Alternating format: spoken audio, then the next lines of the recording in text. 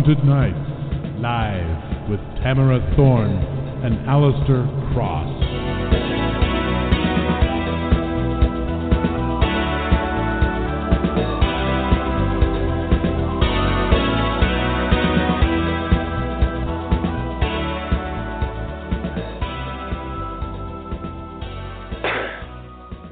All right, first off, we would like to thank W.J. Pierce for creating and performing our music. Good evening and welcome to Thorne and Cross Haunted Nights Live. We're your hosts, Alistair Cross and Tamara Thorne. Thank you for joining us. Tonight, we have a guest who, the last time we had him on, there was some technical difficulties on my end, and we have difficulty hearing me.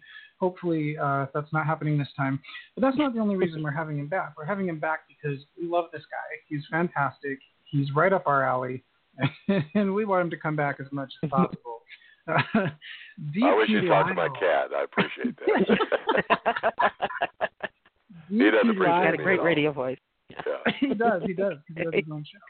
All right, our guest is D.P. Lyle, M.D. He is the McCavity and Benjamin Franklin Silver Award-winning and Edgar Agatha Anthony Scribe Silver Falchion and Best Book Award nominated author of many nonfiction books, as well as numerous works of fiction, including the Samantha Cody, Dub Walker, and Jake Longley thriller series and the Royal Pains media tie-in movies.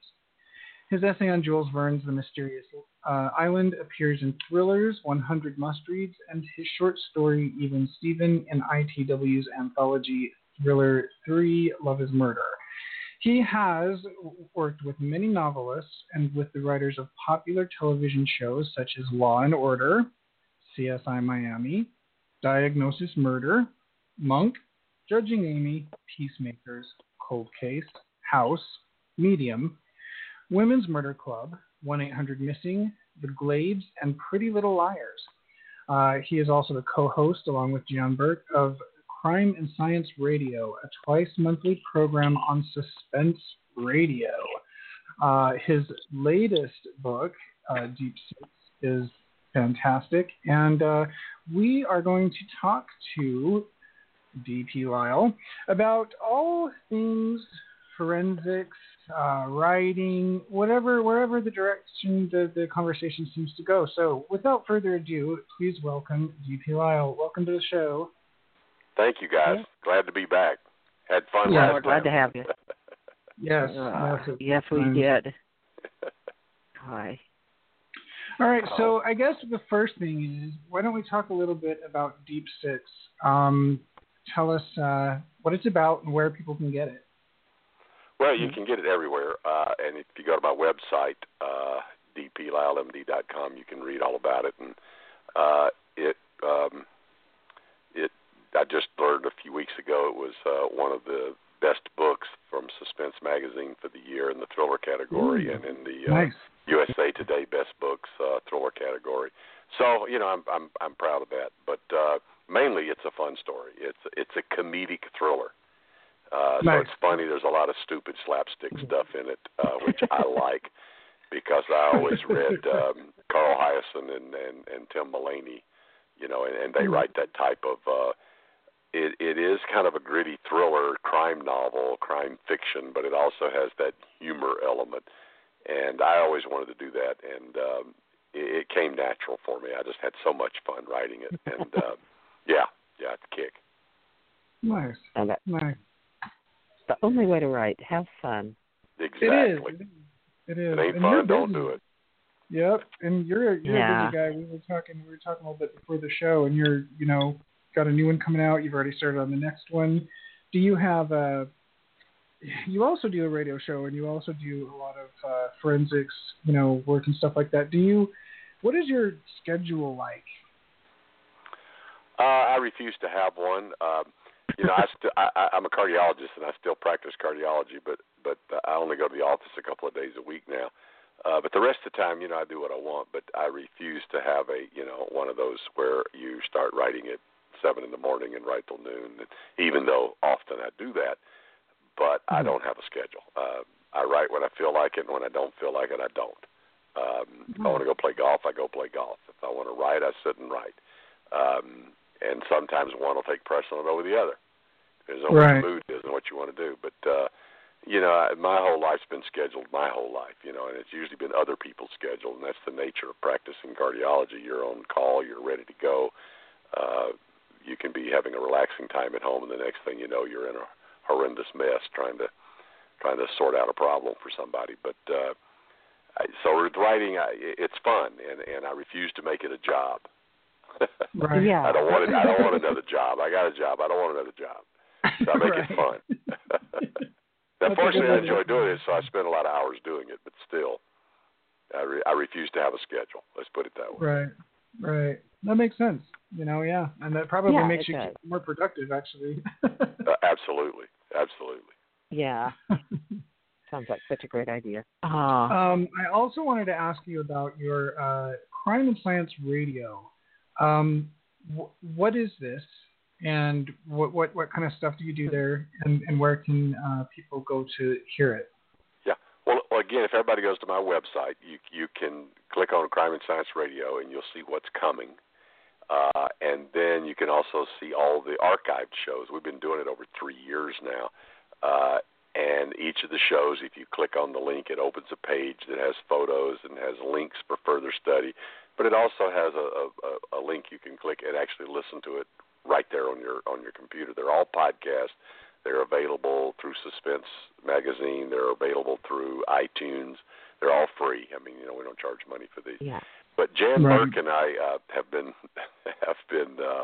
friends like forever. Ever since we first met, Jan and I just had this instant chemistry with each other, and we do because we're both irreverent and salty, and Jan's obnoxious. I'm sorry, she is. But the point is that we just became great friends instantly, and for years we talked about doing a radio show. And a little over 3 years ago, we sat down, had lunch, and said, are we going to do this? And we decided yes. So the gist of Crime and Science Radio is that we interview people who are professionals in the law enforcement or forensic science world. And we have an hour show, just like this. We do, we record it right over the radio and right over the phone, and we talk to people who are professionals in those arenas, so that people who are interested in that can listen in. And obviously, many, because of our connections in the writing world and our careers, many of the people who listen to our show are crime writers.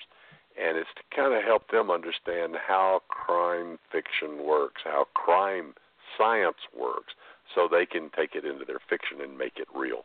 But, I mean, we've had some wonderful, wonderful guests on the show over the years, and it's just great. We learn so much. Right. We do too. Yeah. Yeah, exactly. It's wonderful. That's good for all writers. I mean, anybody who I remember the first time I walked up to a doctor I knew and said, "Could you answer a question for me? How long could someone live if all the skin has been flayed from their back?" He looked at me like I was insane. And I really did that. But your radio show and your blog and everything, your books, are just treasure troves for writers. Well, thank you. That's what they're supposed to be. That's what I hope. And we've referenced it many times because if you're going to write any kind of, even, we don't do necessarily crime thrillers, but we have crime. Yeah, exactly. What's to write about if not crime, right? So exactly. So all the, if there are any listeners right now who are into writing, and you want a good place for a good resource for information, check it out. It's good stuff. And I wanted to ask you too. You said you and Jan have just this great synergy, and we, Tamara and I, know how rare that is, and how lucky how lucky we are to have that. I'm curious, have you ever written together, or would you consider writing together? No, but we've actually talked about it. I'm not sure what we would do, to tell you the truth, but I mean, I do have some ideas for some things we would do, and we have talked about it, but there is no existing project. But I would love to. I love Jan's writing anyway. If anybody who doesn't read her fiction should.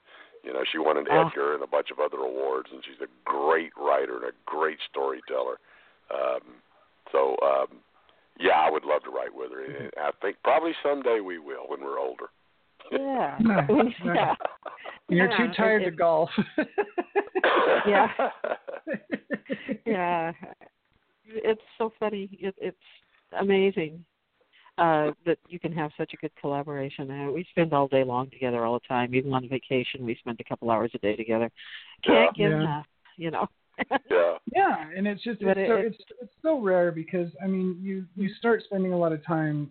I don't know if you're anything like me. I don't know. I'm more of an introverted type of person, and there's not many people that I can spend a whole lot of time with before it's just that's enough. And it's when you find somebody like that, it's great, and especially if you can be creative and productive with that person, it's amazing.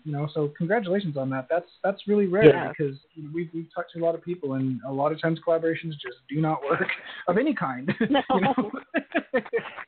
Collaboration with my cats right now is not working. I'm telling you, get out here, guys. I know all about that. But what you're saying is absolutely true, and the thing about Jan is that she's not only funny and witty and sarcastic and irreverent and all the things that I am too, and she's also very, very smart. She really knows what she's talking about, and that really is the icing on the cake. There's a lot of people you can have fun with, but how many people you really respect their knowledge and their thought processes, and she's just right. Yeah, Yeah. She just is what she is, and she's funny as hell and very smart. Yeah. Right. Yeah. Now, you've mentioned you're salty and all that. We tend to turn into a pair of 10-year-old boys when we're having fun. Are you a little more... are you a little beyond that, or? Oh, pretty much. But I have an excuse. That's the thing about guys. I mean, you have to understand, guys only reach maturity to the sophomore level in high school, and that's it. We don't go beyond that. Too. No, we don't know what's beyond that. We don't have a clue what's beyond that. We're 14. We're sophomores in high school. Once we get there, we're there for the rest of our lives. Yeah, I do understand that because I never met a female I actually liked until I met other professional writers, and those women were just fine. But boy, give me the guys because I'm going to say something really inappropriate. Alistair knows that. Yeah. So now, last time we had you on, we talked a lot about forensic stuff, and I'd like to go through some of it again because, like I said, the last show I was having technical difficulties, and I think people couldn't even understand my questions. Yeah. So, well, it's a big world, and we got a lot of stuff we can cover. So we whatever do. You want to yes. Before we do, though, we talked a little bit about Deep Six. Can you tell us about your next one in the series? Oh yes. Oh well. Deep Six is the Jake Longley thriller, and Jake is an ex-professional baseball player who gets drugged into the private investigating world by his father, Ray, who is very serious and very ex-military and very buzz-cut and very, will step on your neck. That's killed, and Jake doesn't give a do-wah-diddy about that. Jake runs a bar and chases blondes in bikinis. That's pretty much what he does for life. And that's a point of contention between Ray and Jake. But then he hooks up with Nicole, who is trying to write a screenplay and et cetera. Well, people who read the first book know that Nicole lives in a very high-dollar home on the Point down in Gulf Shores area of Alabama on the Gulf Coast. But she's staying in her uncle's house, who is Charles Balfour, who is an A-list Academy Award-winning producer, director, et cetera. And in this novel, the opening is that Uncle Charles calls her from Paris, where he's shooting a movie, and tells her to get her butt over to New Orleans to find out what's going on, which is where his one of his prize franchises called the Space Quest series has the hero Kirk Ford, who has awakened in a bed at the Monteleone Hotel with a dead girl. Ooh. Uh-oh. And that's what starts the story. And, of course, it turns out the dead girl happens to be the daughter of Tony Guidry, who is a Dixie mafioso type. So, as you say, complications ensue. So Jake and Nicole tear ass over to New Orleans to try to find out what's going on. And, of course, everything goes crazy. And I'll leave it at that. And that one is titled A-List. That's the follow-up. And I sent it off to my publisher 3 days ago. So. Nice. So I have some questions for you about your writing process before we get into the forensic stuff. Your characters are very vivid and really, lifelike, I guess. But you write these crime thrillers and kind of mystery stuff, and so I'm curious because that's got to take a lot of plotting, right? Like serious intricate plots. So I'm curious because your characters are so alive. I can't tell if you are more of a plot writer or a character writer. What I mean by that is, do you sit and do like a really intricate plot and make sure that your characters adhere to that plot, or do you do more of a loose idea and you just kind of let the characters kind of go through their motions and tell the story? Well, I mean, it's interesting, and they call them plotters and pansters as to what it is. Now, obviously, nonfiction you take out of the equation because you need to plot, so to speak. You need to outline that. You need to have it organized. With fiction, I always approached it the same way, being a scientist at heart. And I think that's one of the reasons that doctors and attorneys and people have trouble writing fiction, because they like things clean and straight lines and all of that, and fiction is messy. And I know it sure took me many, many, many years to learn that, get the hell out of the way and tell the story. Right. But I've tried big outlines where I'd write a paragraph or so about every chapter, but I'd find that I'd get about 2/3 of the way through that and get bored with it and say, okay, I understand where the story's going. Let's just start writing. And when I started writing, I'd find out I'd get halfway through the book, up to about 50,000, 60,000 words, and realize I'd never gone back and looked at the outline, and then I'd go back and find out, well, I really hadn't followed all that closely. And so with Deep Six, it was the first book that I literally wrote with no outline.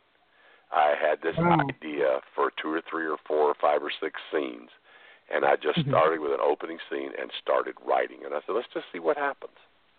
And it flew. It basically wrote itself. Right, I would have to go back and move things around and change things and all that. And, that would be kind of, if I'd have outlined this, I wouldn't. But then I thought, no, I probably wouldn't have gotten here if I'd have outlined it. So just shut up and go on and get to work. Quit whining. And it worked.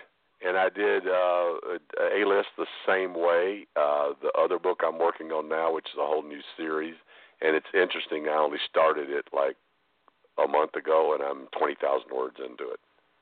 Nice. Because I'm not outlining. Very good. I get out of the way, and I just tell the story. You can always fix things.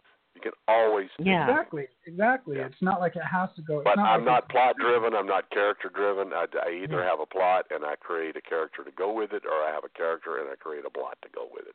I mean, do you like to know, the one thing I want to know is some kind of ending. It doesn't have to be the ending I use, but I want to know where I'm going, and that's all. Do you do that, or do you totally pants it? Yeah, for the most part, that's true. I do know how it's going to end, but interesting in A-List, I didn't. You just know the good guys are going to win, the bad guys are going to lose. Yeah. But I did not have a real vision or a picture or anything of what the final scene sequence was going to be at all. I just knew that I had about a quarter of the book in my mind as some things that were going to happen, but that all changed, and I created characters, and it just kept rolling. And at the end of the day, it came to the final scene sequence like, this is what's got to happen. So that book is the first book I've written that I didn't really know how it was going to end. Yeah. Well, it's interesting because when I first started writing, it never occurred to me to not plot. I thought it was something that I had to do. And this is years ago. This is something. Publishers will make you do it too. Yeah. Yeah, years ago before I ever published, and so I would spend all this time, creating these intricate, plots, and they were good. But then every time I would sit down to write, that's not the way it would go. And I eventually said to myself, because I do the same thing, I get a series of scenes and maybe a couple characters. And then I try to figure out a basic storyline, a basic ending, and then I just go. That's the only way I know how to do it. It doesn't do me any good to waste time, plotting or outlining, because it never goes that way anyway. Exactly. My one thing I find is I'm enjoying the writing more. Yes. When I don't have an outline, I'm enjoying the writing more, which is a revelation for me as someone who spent the whole life having to structure things. And I love that because it's free. And it's kind of like, okay, so you write yourself in a corner. So what? Yep. They're only words. There's a lot more in there. Just delete or, cut and paste somewhere else and start and go in another direction. It's no big deal. Nobody's going to die. Exactly. And the best thing is when you write yourself into a corner, then that's when you have to start getting sometimes really, really, really creative and finding a way out of that corner. And what that ends up becoming is some big plot twist that everybody loves, Exactly. It does quite often. Yeah, people say, I didn't see it coming. And it's like, well, yeah, because I didn't either. I didn't either, exactly. That's the best way. Do your characters ever take over and send you, tell you what to do, and it's different from what you want to do? Sometimes, sure, and especially minor characters. You need a character that you kind of had an idea for a character. You kind of knew this character was going to exist, but you didn't really know this character. And then you start developing the character and write 3 or 4 scenes, and the next thing you know, wow, this guy's a lot different than I thought he was going to be. And guess what? This opens like 9 more doors. Right. Of directions to go. Yeah, exactly. Exactly. I don't think we've ever. Yeah, I don't think alone or together we've ever done a story that didn't have a minor character just suddenly come to life and do all kinds of things. It's so much fun. Yeah. Oh yeah. That's where the joy comes in, because seriously, if you had to live off of an outline, you really would just be kind of going through the motions. I love the surprise. I love the finding out, the story myself as I go along, and I think that appeals to readers too on a certain level, Right. Because I think we've all read those books that are really, really, really crafted, really, really formulaic, really heavily outlined, and it's like, okay, so here we go. So this just happened. So now we know this is going to happen, and then after that, this is going to happen. I think the best example I can think of is movies, actually, but like basic, the really typical romantic comedy. The boy and the girl meet. They're somehow thrust together. They don't want to be together. They hate each other, but then they start to fall in love. Then there's a threat, and they almost break up. But then they get back together at the end. And you can watch these movies, and it's the same story over and over and over and over. And then once in a while, exactly. But I like it when they surprise you, and it's like you don't, and it's the same with books. You can get too formulaic, and God, it gets old. It just gets old. And it's the minor characters that add the spice. Yes, and, I agree. And the classic example to me is if you ever watched the sitcom series Taxi. It was a Louis De Palma story. I mean, it was Danny DeVito. He was the main character. He and Alex, was they were the main characters. Judd Hirsch, Judd Hirsch. But the other characters, Jim Ignatowski, Christopher Lloyd, Andy Kaufman's character, Latka Gravis, and those were the characters that made the show work. Right. They were not the major characters, they were the minor characters, so to speak, in the ensemble. Yeah. But they were the ones that added the salsa. Yes, and minor characters can do a lot more than major ones. They can get away with more. And you fall in love with them. The problem is don't let them take over the story, but let them enhance and let them be, the mariachi band playing in the background, Right, exactly. And, occasionally... That's a great way to say it. Occasionally what's happened, to both of us, separately and collaboratively, we come across a minor character, who just feels like you just really get attached. They feel like they have this story, and it doesn't fit. And so it's great to be able to take them and then give them their own book. We've done that more than once, And we have. Yeah.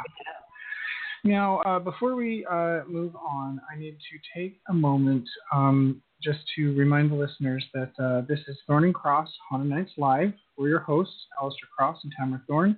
We are here with author, radio show host, cardiologist, forensics expert, D.P. Lyle, very busy man. You can learn more about what we do at our websites, alistaircross.com and tamarathorn.com. You can visit our mutual blog at thornandcross.wordpress.com, or if you tweet, our handle is @thorncross. Be sure to visit us on Facebook and give our Haunted Nights Live page a like. For more information on the show, you can visit Authors on the Air on Facebook, Twitter, and at authorsontheair.com. If you're listening online, please click the follow button. This is a broadcast of the Authors on the Air Global Radio Network, LLC. And just a reminder to the listeners, our Gothic horror novel, The Ghost of Ravencrest, is on sale in ebook for 99 cents now through the 8th at Amazon. So go check it out. Again, we are here with D.P. Lyle. One of the things I wanted to ask you about, too, is you've done a lot of work on these great shows, Law and Order, 1-800-MISSING, Pretty Little Liars. How involved, Monk, exactly. How involved do you get in this, and do you, how did this come to be? Yeah, well, it was totally serendipitous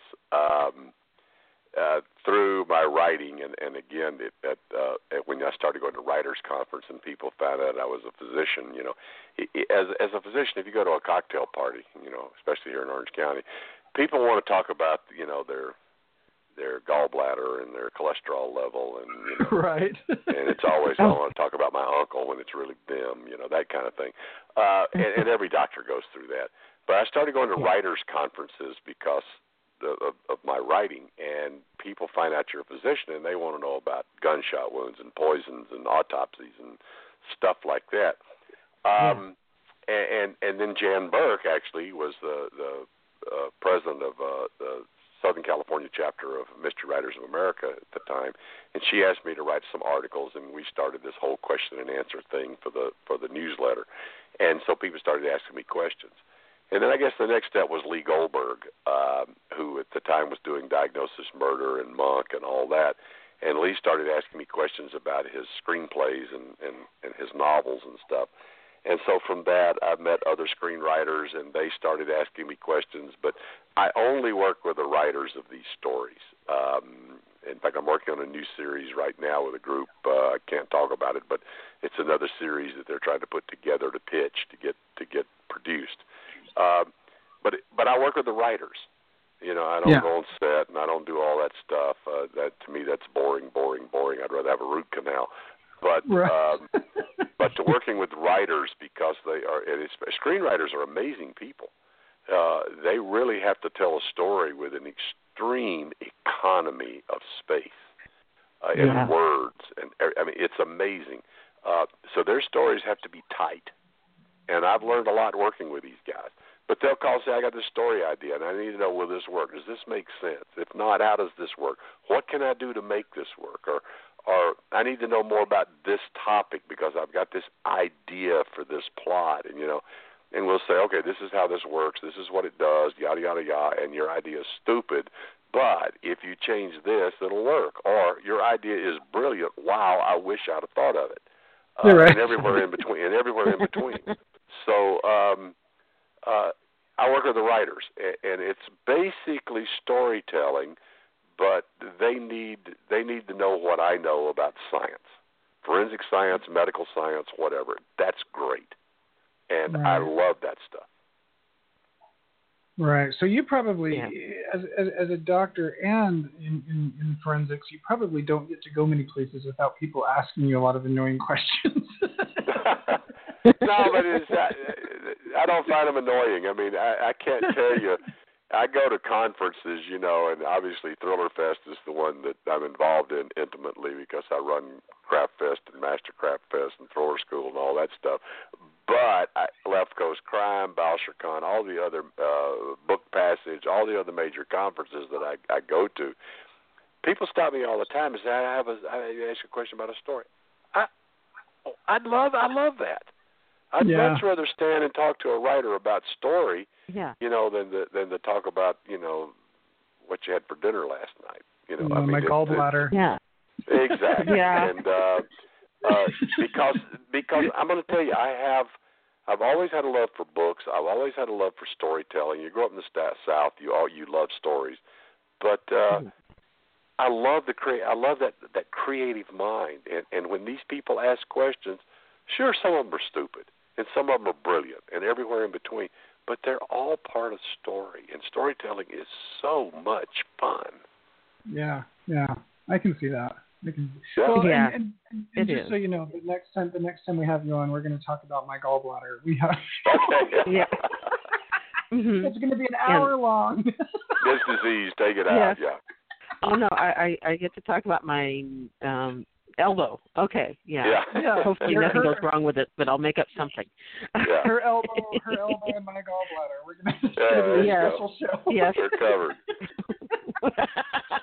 No, we don't really care about that stuff. But what we do like, and I want to apologize to you and also to listeners if they did listen to the first show that we had, and I want to apologize first if we cover some of the material that we talked about last time, because, like I said, technical difficulties. So bear with us. What we do like is this forensic stuff. One of the particular things that we like is writer mistakes.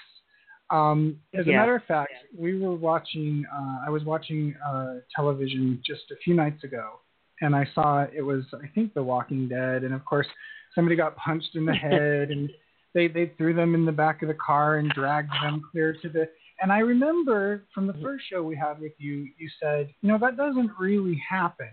If you hit somebody hard enough that they're out for more than a few seconds, something's wrong.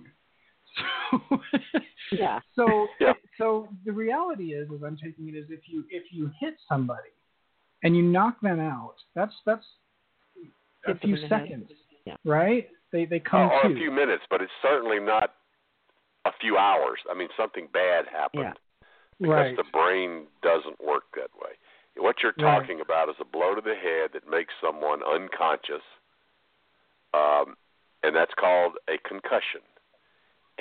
But these people always wake up 20 seconds later, 2 minutes later, at the most 4 or 5 minutes later. I mean, you just don't see concussions taking people out for longer than that.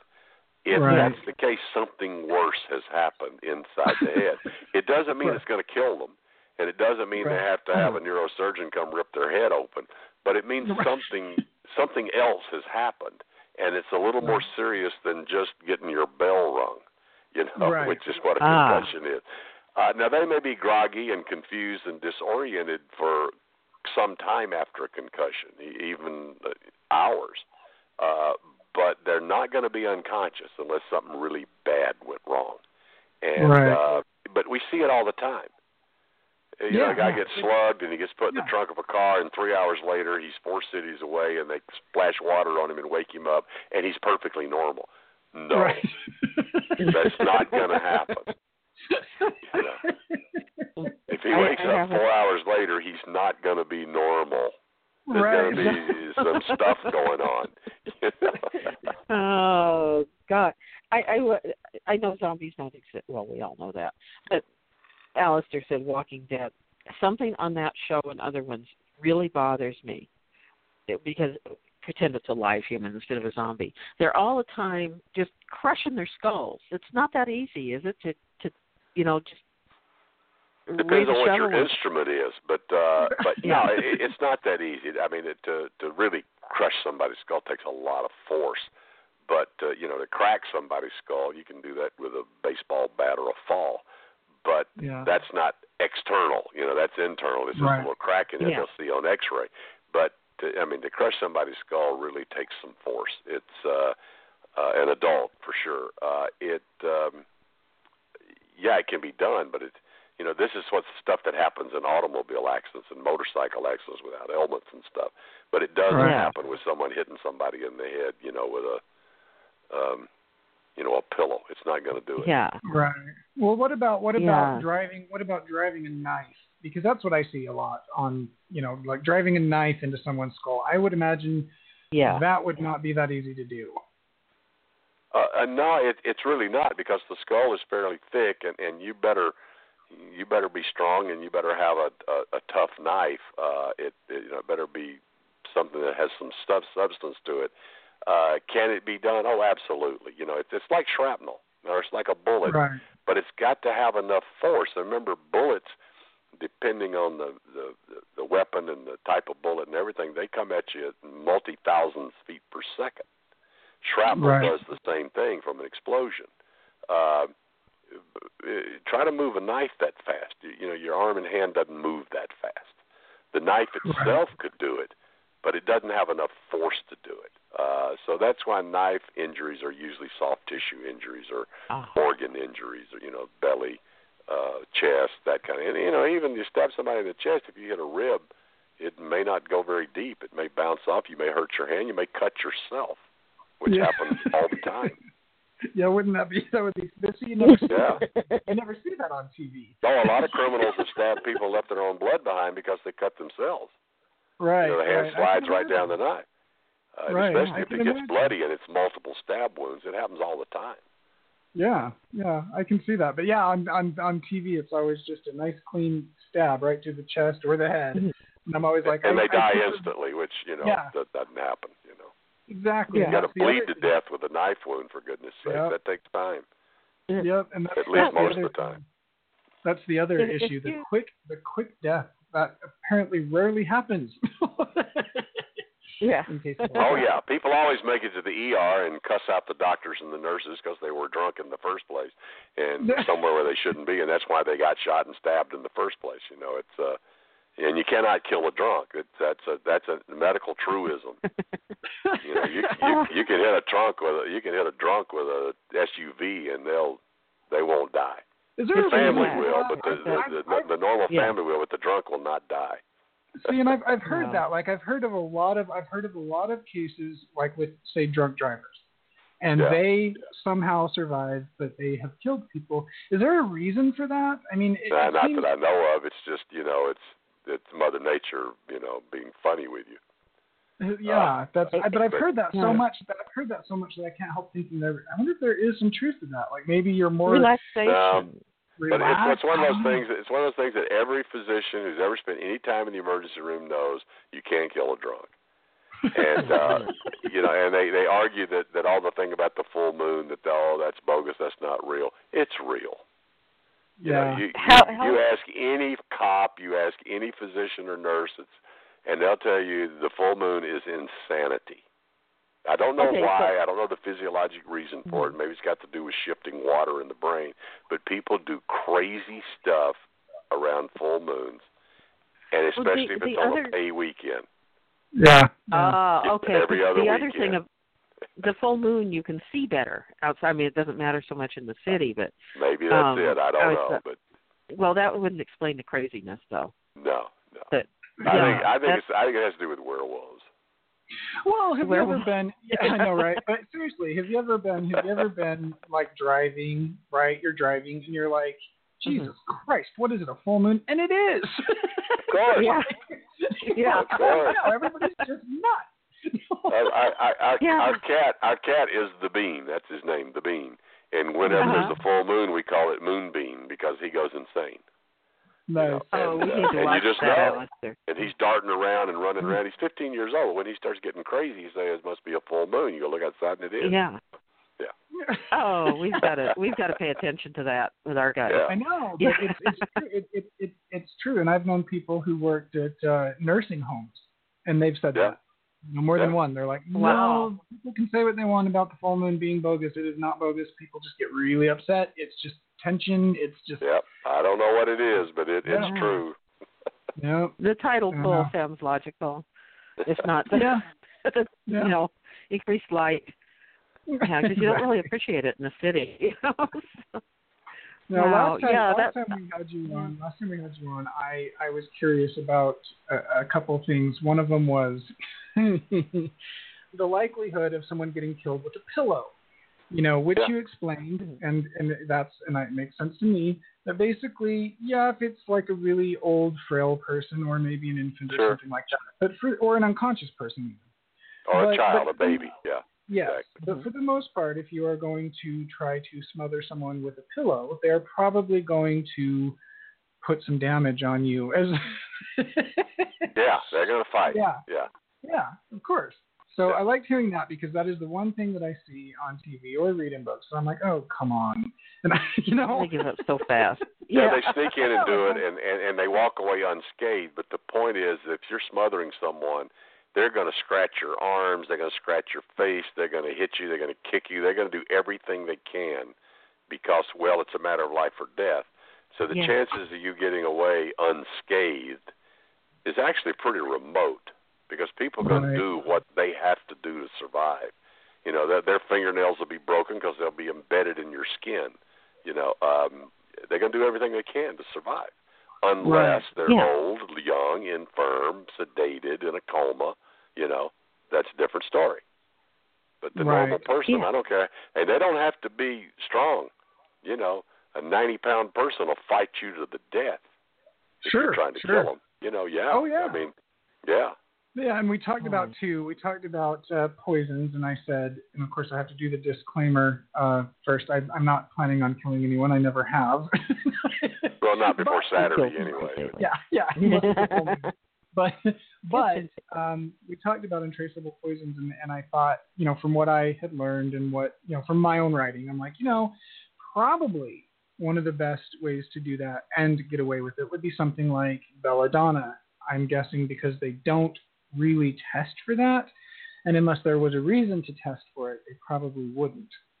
So, and I think the last time we had you on, I think that you agreed. But I'm curious, is there any such thing as an untraceable poison? Not really. I mean, there are some that are hard to find, and you have to really look for them. And but the key in poisoning deaths is to make it look like it's something else. That it was a heart attack or a stroke. Now, that depends now on the circumstance. But if a 24-year-old is found dead, they're going to do a little more extensive toxicological testing than they are if an 84-year-old is found dead in the nursing home. So the best way is to overdose them with a medicine they're taking, especially an older person. If someone's on digitalis for some cardiac problem, give them extra doses for 4 or 5 days, and they end up dead. And then when they check it and find the levels very high, they just think they got confused on their medications, which unfortunately happens all the time. Right. But still, best laid plans of mice and men go awry. And that's what crime fiction's about too, man. Right. You think you got away with it, but oops, you made one mistake. Exactly. There's always the one mistake. So how would you, say you were writing a story where someone was poisoning someone, and they were going to do that. They were going to, double up on the medication they were already taking. How would you, as a crime writer, have the person administer the extra medication? Because how would you do that? I mean, it's not like you can say, obviously it depends on who the killer is and who the victim is, but poisoning is usually done by the person who has access to the victim's food. Okay. That's why women use it a lot, First of all, guys will shoot and stab and use axes and stuff because they're not going to clean up anyway. But women like to clean up, and they're not going to clean up a mess like that. Plus, that's more violent, confrontational, face to face. It's a more physical assault, and so poisons. It's always been like the method of choice for women. And it's not only because it's non-confrontational, but because in most societies women prepare the food. Right. They're the caregivers. They're the feeders. They're the ones that take care of the family. You can argue about right, wrong, or indifferent there, but the point is that's the way life is. Sorry. And so women, if they want to kill their husband and he happens to be on a cardiac medication, for instance, all she's got to do is for 2 or 3 days crumble a little extra of that in his soup, and it's done. And they look at it and say, well, he's screwing up his medicines all the time. I keep telling him that 3's not better than 1, but he won't listen to me. I hear this in my office all the time. Well, I figure if 1 was good, Doc, 2 would be better. Oh God! I hear it all the time. But the point is that people poison themselves by accident, and of course, poisons work. They work. Yeah. So in the 3 or 4 days, that the person is receiving the extra medication and on their way to death, what do they? Wouldn't they become increasingly sicker? Yes. Or is it just pretty much it builds up and then it's just done? No, and that's true. And remember, every medicine has an effect. A medicine has a desired effect. It changes something in the body. It changes physiologically, but it is a desired effect. When that effect becomes too much, or other effects start piggybacking on top of it, and this is a huge discussion, obviously, because there's a gazillion medicines, then it becomes a toxic situation where the side effects start becoming a problem. And then the next step is the side effects start becoming deadly. And that we would call a poison. So whether it's a medicine or it's a toxic side effect or it's a poison, it all depends on dose, and that varies greatly from person to person and drug to drug, et cetera, et cetera. In the case of digitalis, the individual would probably develop palpitations and shortness of breath and nausea, and their vision might become yellow, have a yellow tinge to it. That's one of the things digitalis does. But, the guy may not recognize that as digitalis poisoning because he's not a scientist. He's just taking medicines because he's got, atrial fib or whatever. And and then by the time that, those symptoms go away, well, he goes away too. Right. Yeah. Interesting. Fascinating. Yeah. So now, what I've always wanted to do is I've always wanted to use in a book. I don't know. Belladonna in a book. Yeah, in a book. Belladonna on somebody because it seems to me to be probably the safest way to do it. If a person, how would you give someone belladonna? Oh, there's lots of ways. It comes from the deadly nightshade plant, and there's similar things to belladonna out there that's not particularly belladonna, but they're in the same family, and they'll do the same thing. But, I've always said, rather than go to, the chemical store, go to your farm, go to your local nursery. There's a lot of deadly stuff you walk through when you go there. Nightshade, foxglove, all the oleander, all these things. They'll kill you dead. So I what pretty much got all that in my yard. What you do basically is you take the plant, and some plants, the leaves and the seeds and the stems and the roots. It varies from plant to plant. But basically, throw the whole mess in a pot and simmer it for a while, and make a tea and remove that stuff and boil it down till it's a nice little syrup. And if you add anywhere from a few drops to a couple of teaspoons of that, wow. You've done somebody in. You've done somebody in a hurry.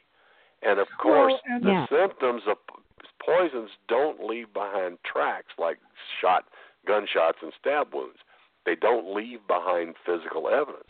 So if someone dies and they've had a heart problem or diabetes or something like this, it may easily get written off to that, and they never test for the poison. Why would anybody think that? Right. Why would anybody go, well, did you test for foxglove or deadly nightshade or belladonna? They're not going to. Until your sleuth figures out that something's not right here, and, oh, by the way, look at this. Right. Exactly. Now, can you use edible nightshade plants, like, say, white potatoes or tomatoes? No, not as much because they're edible because they don't have a lot of poison in them. Oh, okay. If they had a lot of poison, they wouldn't be edible.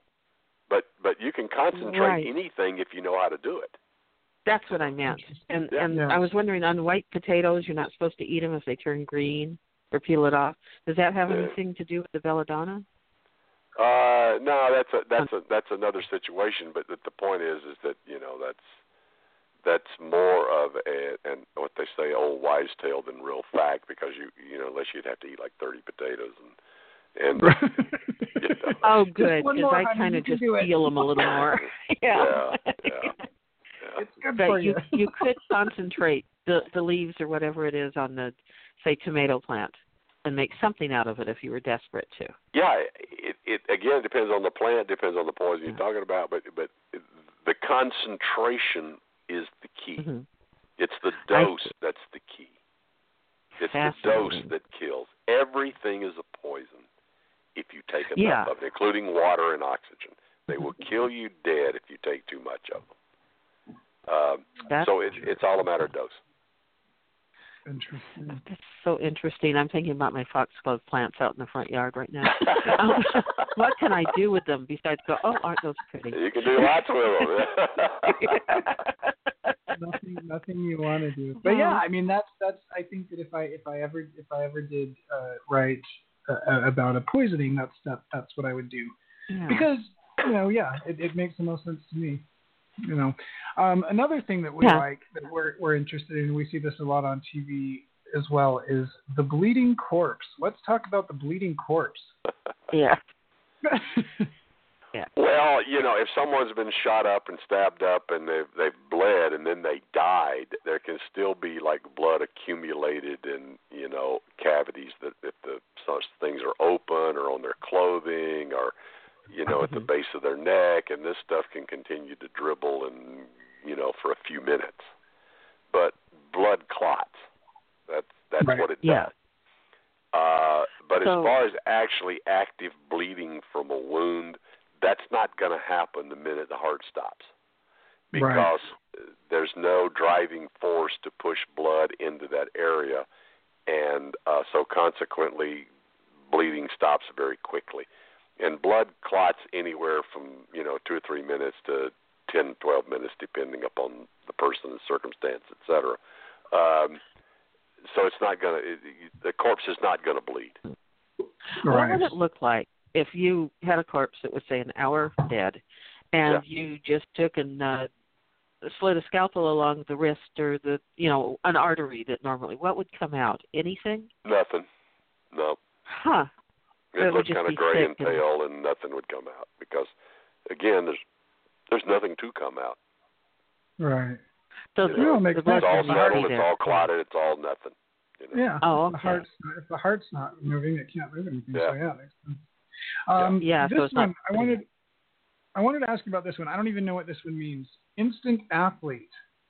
What is that? Yeah. Well, I mean, that's one of the things I put in Forensics for Dummies, the 10 things Hollywood gets wrong. Mm-hmm. And it is that you've got your sleuth that happens to bake cookies, and she solves this crime, but at the end she's chased by the bad guy through the woods, and she manages to run 3 miles and get away. She ain't gonna be able to run 3 miles. Right. No. It's just that's not going to happen. People think 3 miles is nothing. I'm going to tell you, if you're not a runner and you're not a walker and you're not in good shape, go out and try to run 3 miles. You're going to get about 50 yards and say, somebody kill me now. And by the time you get 150 yards, you're going to be sweating and gasping for breath. And by the time you get 300 yards, you're going to be on your knees trying to get a gasp of breath. 3 miles isn't going to happen. The great thing was, if you remember the movie The Marathon Man. Okay. Babe, the Dustin Hoffman character, was chased all over the city by these guys. But he stayed ahead of them. Why? Because in the very beginning of the movie, he ran around the reservoir there in Central Park. And he was always trying to beat this other guy. He was always trying to beat his time. In other words, Babe was a serious runner. He could do it. He could run. Mm-hmm. But your cookie baking sleuth is not going to be able to do it. not going to happen. So don't make them an instant athlete. Make them. It's the fact that they're not in shape and not in condition that gets them in trouble, but it's their brain and some other skill, because someone who is a baker understands about ovens, they understand about utensils, they understand about a little chemistry, they understand about things. Those are the things that's going to save them at the end of the day. They're going to kill them with butter, whatever. Yeah, right. Yeah. Or a butter knife, Yeah. If you eat enough butter, it's toxic, right? Right. Always has been. So what would you say? What's the one thing you see, whether it's in Hollywood or in fiction? What's the one thing that you see that is the most irritating to you that you just wish people would stop doing? Boy, there's a lot of them, but I think at the end of the day, when you're reading a novel, and I am extremely generous when I'm reading a novel. I put up with a lot of stuff because if I like the characters, I like the story. If they make some mistakes, so what? We all do. Right. Big deal. But when you see something in the plot that was contrived, it doesn't have a basis in what came before. It doesn't have a basis in the character's knowledge or skill set, or really even in the situation. And I see this all the time. It's like they created this scenario and this sequence of events because they wanted to get from this point to this point, but it defies logic. And you stop, and how many times have you done it? You stop and say, "Oh, wait a minute, I don't believe that." Yeah, and we did that the other day. That can be in the science arena, in the character arena, in the plotting arena, in any of the arenas that we have to keep all these balls in the air to tell a good story. And you can just tell the writer got lazy. Yep. Yeah. And in all honesty, we've all done it. Oh, yeah. And you go back to the rewrite and say, no. Why did I do that? That makes no sense. It makes sense at the time, but you go back from distance and say, no. Now you got to go back and make changes in 5 or 6 chapters to make it work, or come up with a whole different scenario to make it work. But if you got to do it, that's where the rewriting comes in. Exactly. Yeah, that's where the rewriting comes in, and you go through. You got to like, do okay, this doesn't. Yeah, exactly. Yeah. But it is pretty bad when you see a finished product that is a huge leap like that. And there are certain shows that I absolutely I liked, but then they start doing that a little too much, and I will actually stop watching them because I can understand. I'm generous too. I understand oversight. I understand leaps of logic. I even understand taking certain liberties because it's fiction, and that's what you have to do. It's fun. It is fiction, but there are many times that I've stopped and said, "Why don't you call the cops?" Right. But why don't you take your cell phone out and call the cops? Cell phones are the bane of horror. What's wrong with calling the cops? They may not be able to resolve the problem, but you don't have to do this. Because they won't believe you. They'll never believe you. That's the rule.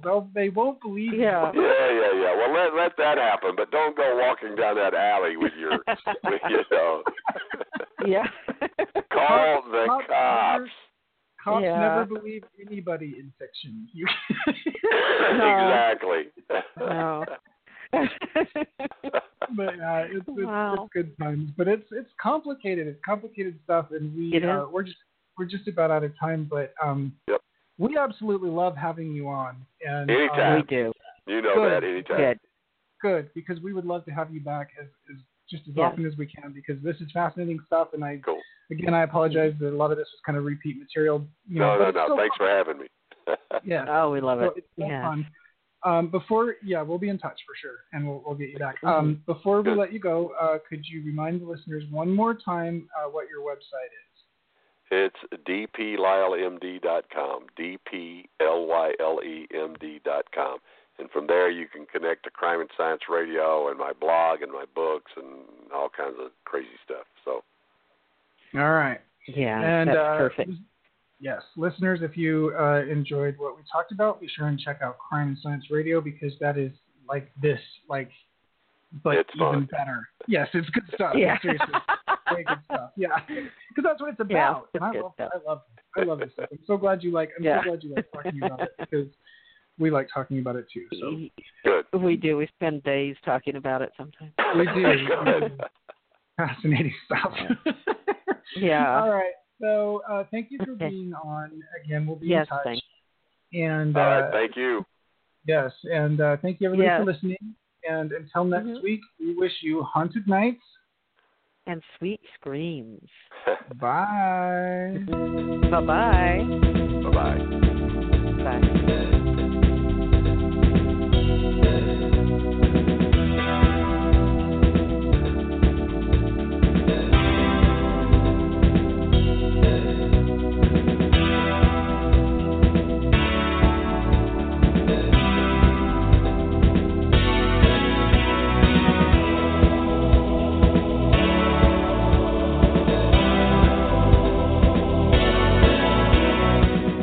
Haunted Nights, live with Tamara Thorne and Aleister Cross.